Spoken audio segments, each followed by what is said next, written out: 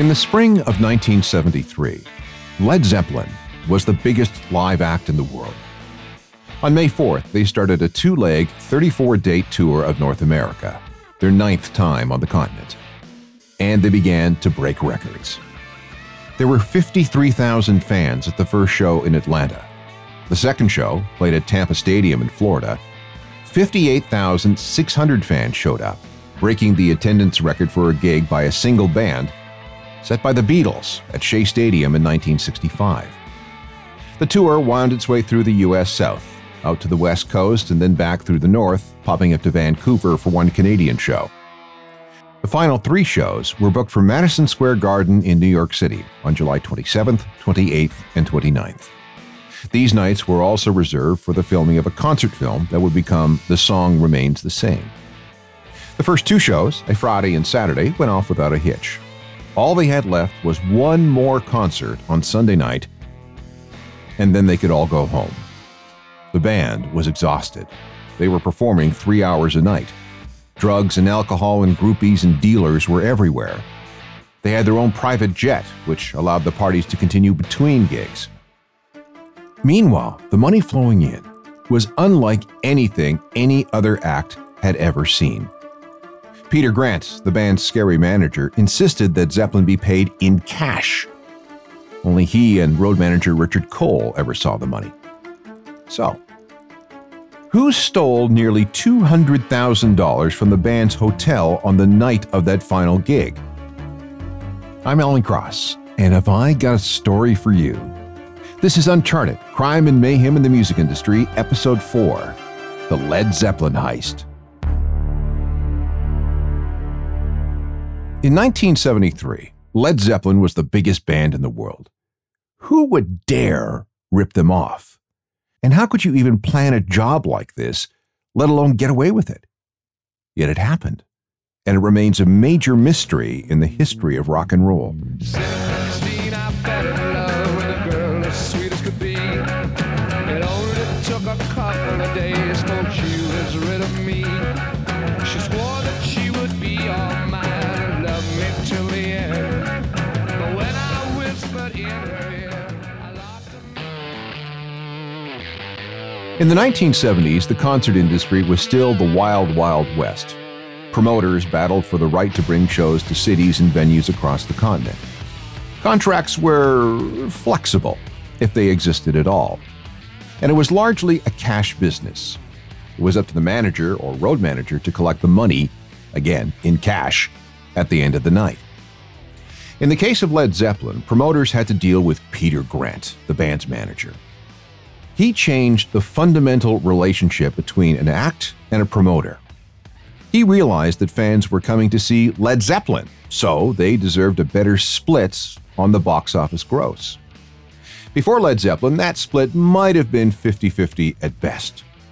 But Grant demanded, and got, a 90-10 split in favor of the act.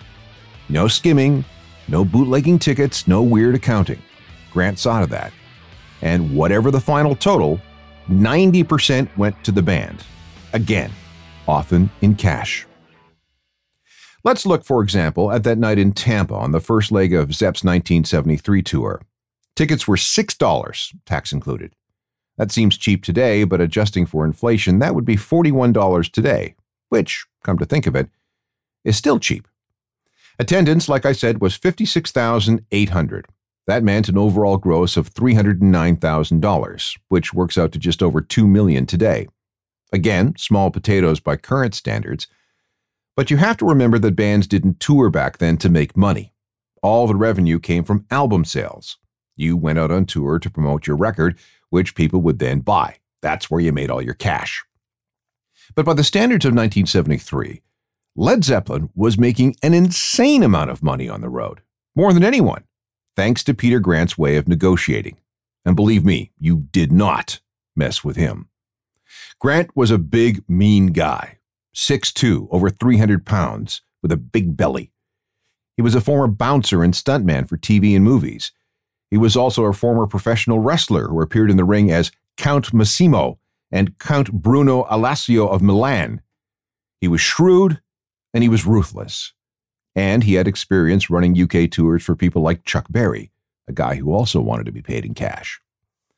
In 1963, he was hired by Don Arden, the legendary manager and future father-in-law of Ozzy Osbourne. Arden was also mean and violent. If you crossed him, Arden would send a group of what he called minders over to your office to maybe teach you a lesson and have a discussion. More than one such person was dangled out of a window unless they promised to pay up, behave, stay out of Arden's way, or whatever.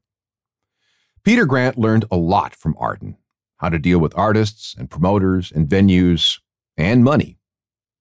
This led him to working with the Yardbirds in 1966, and when they morphed into Led Zeppelin in 1968, he became their manager.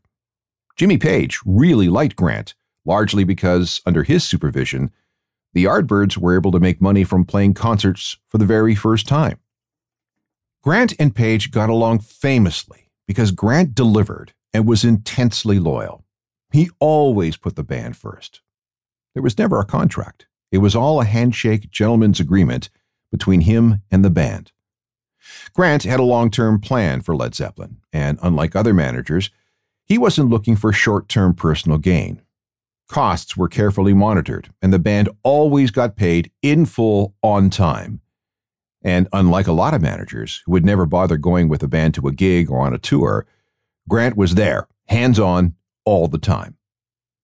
Grant negotiated a very sweet 5-year record deal with Atlantic Records. He maximized the band's revenue by refusing to let Atlantic Records release any singles in the UK. You want their music? Buy the album. TV performances? Forget it. Want to see Led Zeppelin? Well, then buy a ticket and come to the concert.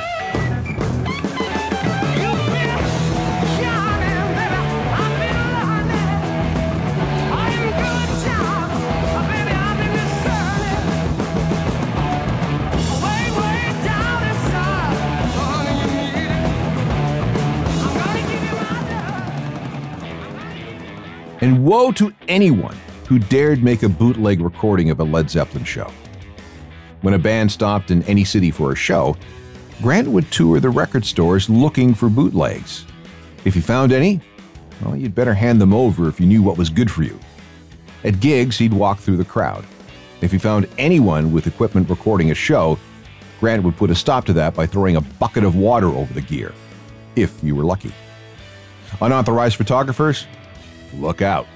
Someone selling fake Led Zepp t-shirts outside the stadium? You're in for a rough ride. Grant did everything he could to protect the band, and he was rewarded with a 20% split of the profits. Zeppelin focused on the music, Grant took care of everything else. The other character in this story is Richard Cole. By the mid-1960s, he was looking after bands like The Who and Vanilla Fudge when they were on the road. In 1968, he contacted Peter Grant about working with him. When Led Zeppelin was launched, Cole became their road manager. Like Grant, he realized that the rock business was exploding in America, and that's where Zeppelin should focus most of their attention. As a road manager, he made sure the band had everything they needed. He was especially good at introducing groupies into their circle. Cole was largely responsible for collecting the box office receipts from the production office after a gig and keeping that money safe until it could be deposited into a bank. This brings us back to the night of May 29, 1973. Let's start with where Led Zeppelin was in their career at the time. To put it simply, Led Zeppelin was as big as they'd ever be. The first album was released on July 12, 1969. Critics, especially American ones, hated it. But Zepp had tapped into a new growing market for heavy blues-based rock. The album took 36 hours to record and cost a grand total of £1,782 and sold in the millions. Led Zeppelin II appeared just 7 months later. It was just as hated by the critics, but sold even more. Led Zeppelin III came out a year later. Another critical bomb, but another multi-million seller. 13 months later, the fourth album came out, and it would later become one of the biggest selling records of all time, with total sales somewhere around 40 million copies. As the band set out on tour in North America in 1973, the fifth album, Houses of the Holy, was selling in the millions too.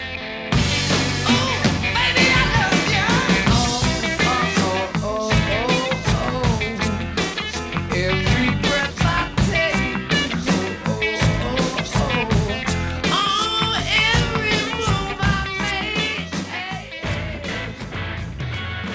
Peter Grant's philosophy of, you take care of the music and I'll worry about the business, was working better than anyone could have dreamed.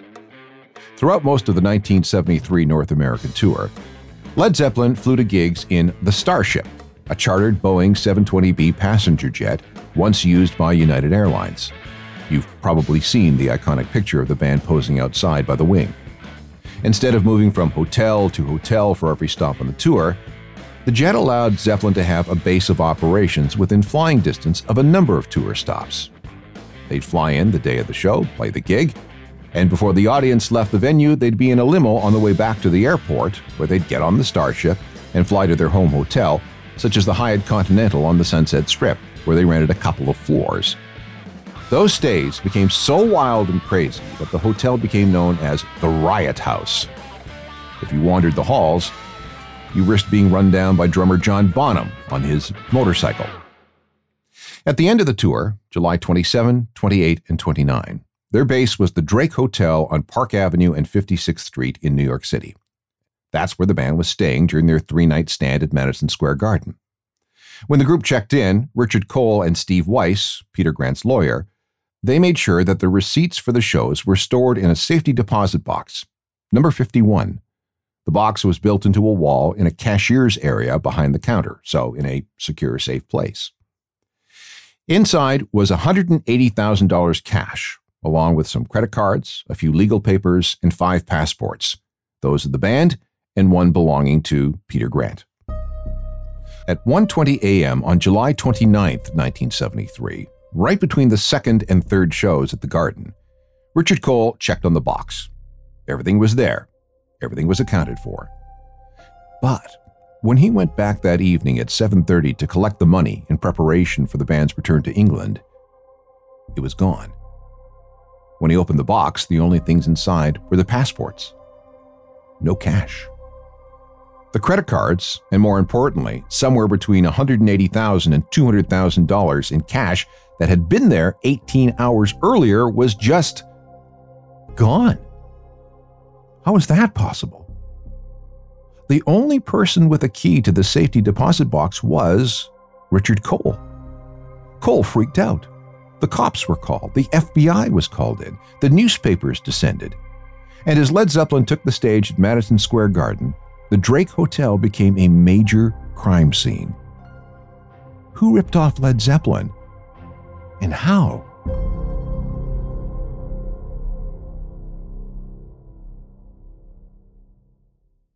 I'm Samantha Cole, host of the new season of Understood, the Pornhub Empire.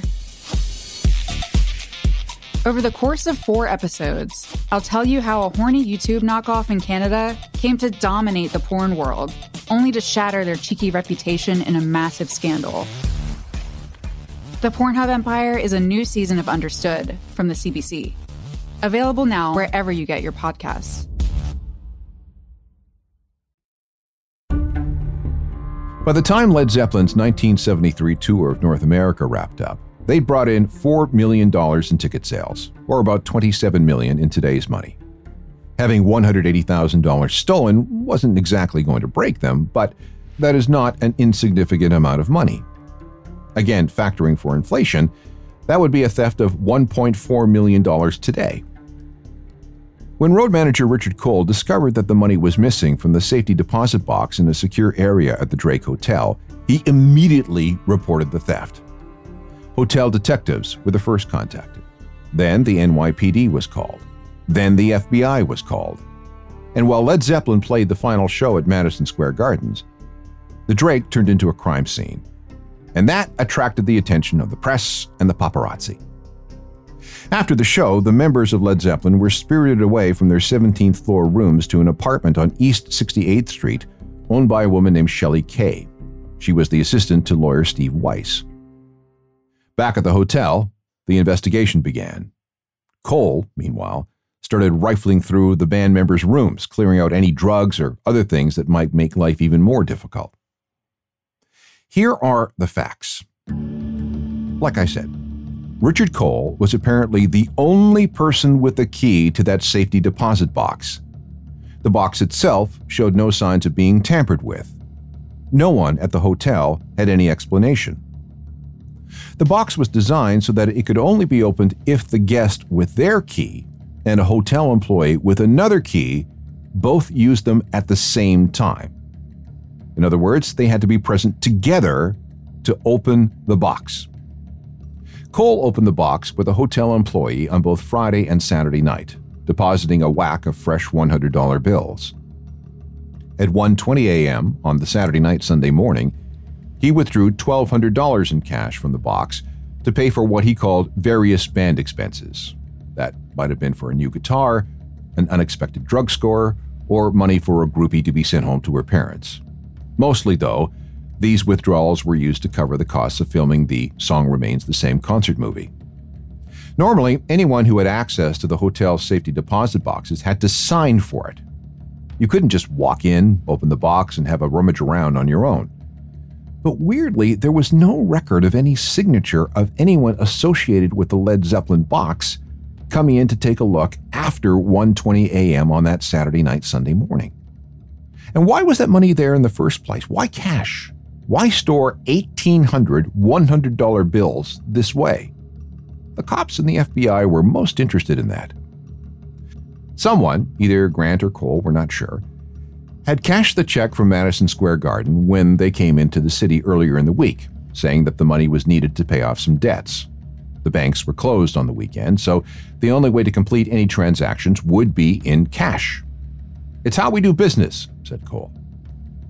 As the scene around the hotel got crazier and crazier, Peter Grant arrived. He stepped in. He got into a fight with a photographer from a New York newspaper. Grant grabbed his camera, smashed it, and apparently messed up the photographer's face, too. He was arrested on charges of assault and taken to jail, leaving Cole to deal with the mess at the hotel. Meanwhile, the band didn't seem too upset about anything. They were just too exhausted and, let's face it, too strung out from 2 months on the road ingesting copious amounts of weed, coke, heroin, alcohol, speed, the whole buffet of drugs, to really be too concerned about anything. Jimmy Page looked like hell and claimed at the time of the robbery that he hadn't slept for 5 days. Everyone was, dazed and confused. Come on, come on, come on, come on, come on, say what you mean. I want to make love to you again, darling. A 29.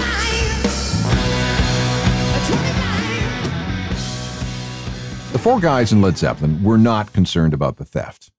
They were supposed to focus on the music, remember? Besides, these sorts of things weren't their problem. Best just leave it to Grant and Cole to work things out. Attention then turned on who might have stolen all that money. Let's go through all the theories. Theory number 1.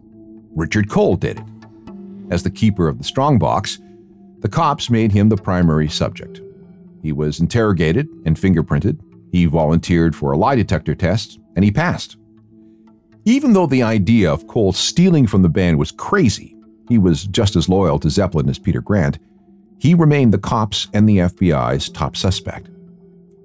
Theory number 2. Cole's safety deposit box key was stolen and returned without anyone noticing.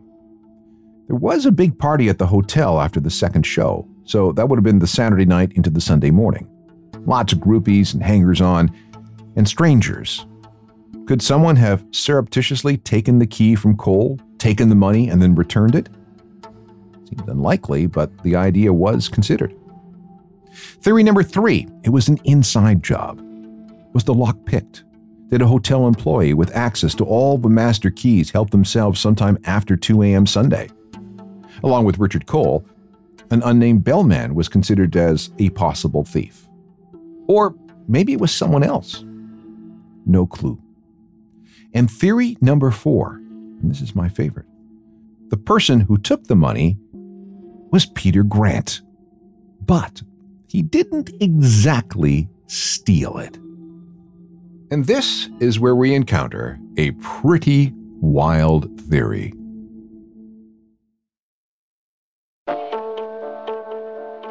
This is the story of the great Led Zeppelin hotel heist of July 1973. And if we're going to at least try to solve this mystery, we have to begin by looking at government policy of the United Kingdom back in those days. In 1973, high-income British citizens were obligated to pay a lot of tax. How much? Well, the tax rate could be up to 90%, and this included a lot of successful British musicians who were making millions. Tax exile became a thing for some acts. In the spring of 1971, the Rolling Stones were so in hock to the government that they were in danger of having their assets seized. That's when the Stones moved to France to escape British taxes and asset forfeiture. Mick and his new wife Bianca loved France. Keith found a villa near Nice where he set up a recording studio in the basement using the Rolling Stones' mobile recording truck. This is why their 1972 album is called Exile on Main Street, because they were literally exiled. And they weren't alone. In 1973, Jethro Tull also decamped to France. David Bowie took up residence in Switzerland, while his friend Mark Bolan spent almost 3 years in Los Angeles. Same thing with singer Tom Jones. In 1973, he bailed for California rather than give up 90% of his income to taxes. In 1975, all the members of Bad Company moved from Britain to Malibu, California, to escape paying huge levels of tax. Rod Stewart moved to LA the same year for the same reason. Shirley Bassey moved to Monte Carlo. And everyone in Pink Floyd left the country for a year in 1978. The list of tax exiles during this period included Michael Caine, Roger Moore, Sean Connery. In fact, a ton of people involved in the James Bond franchise also had to move to avoid handing over almost their entire salaries to the government in taxes. Led Zeppelin was, of course, in the same income bracket, actually probably higher than all these people. But no one in the band actually wanted to leave the UK. So, this created a problem for Peter Grant that he needed to solve. Here is the theory. Various sources allege that Grant had a series of suitcases with false bottoms designed specifically to hide things from customs, like, huge amounts of cash. The thinking goes is that he took the money, perhaps with Richard Cole's help, stuffed it into one of these suitcases for transport back to Britain, where it could be properly laundered and therefore remain outside the reach of the British taxman. Now think about it. The New York shows were the final stop on the North American tour. Everyone was due to fly back home as soon as the gigs were over.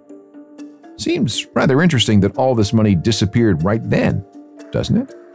So maybe no one stole from Led Zeppelin. The theft was from inland revenue in Britain. This doesn't, however, entirely explain Richard Cole's freakout when at 7:30 p.m. on July 29th, he discovered that $180,000 was missing from the safety deposit box.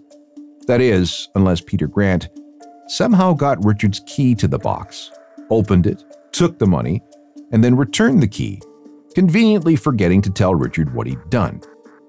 Okay, so what about the need for a second key needed from a hotel employee to open the box? Still could have happened. Him signing the security log for the box? Listen, Grant was a big, mean, intimidating guy. Think convincing an overnight weekend hotel employee to do something would be a challenge for him?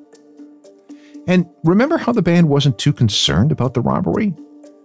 Could it be that they weren't worried because they knew how Grant worked? One other thing. Bob Spitz, the author of a 2021 biography on Led Zeppelin, says that no fewer than 5 people told him that Peter Grant told them that he'd taken the money. Or maybe Richard took it. Or maybe they were both in on it. Whatever the case, the money disappeared and ended up where exactly? Like I said, this explanation still leaves some loose ends.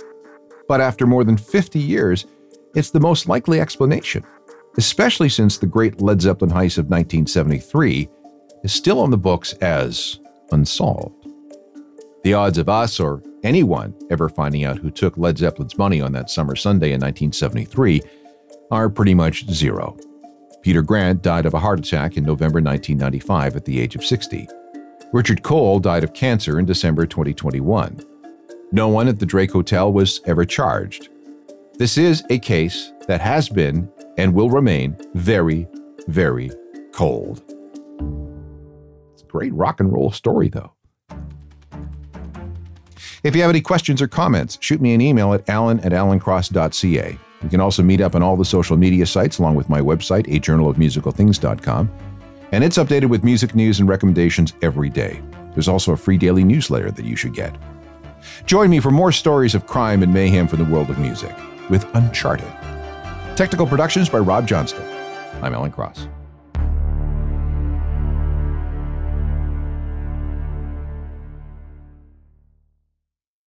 Hi. Her name is Elsbeth. Elsbeth Tassioni. You know her as the offbeat but brilliant defense attorney from The Good Wife and The Good Fight. You've been a very busy little bee. Buzz, buzz. Now she's in New York with the NYPD. This is very different. Better. But still using her unconventional ways to find the truth. Are you trying to sniff me, Miss Tassioni? Elsbeth, new series Thursdays on Global. Stream on Stat TV.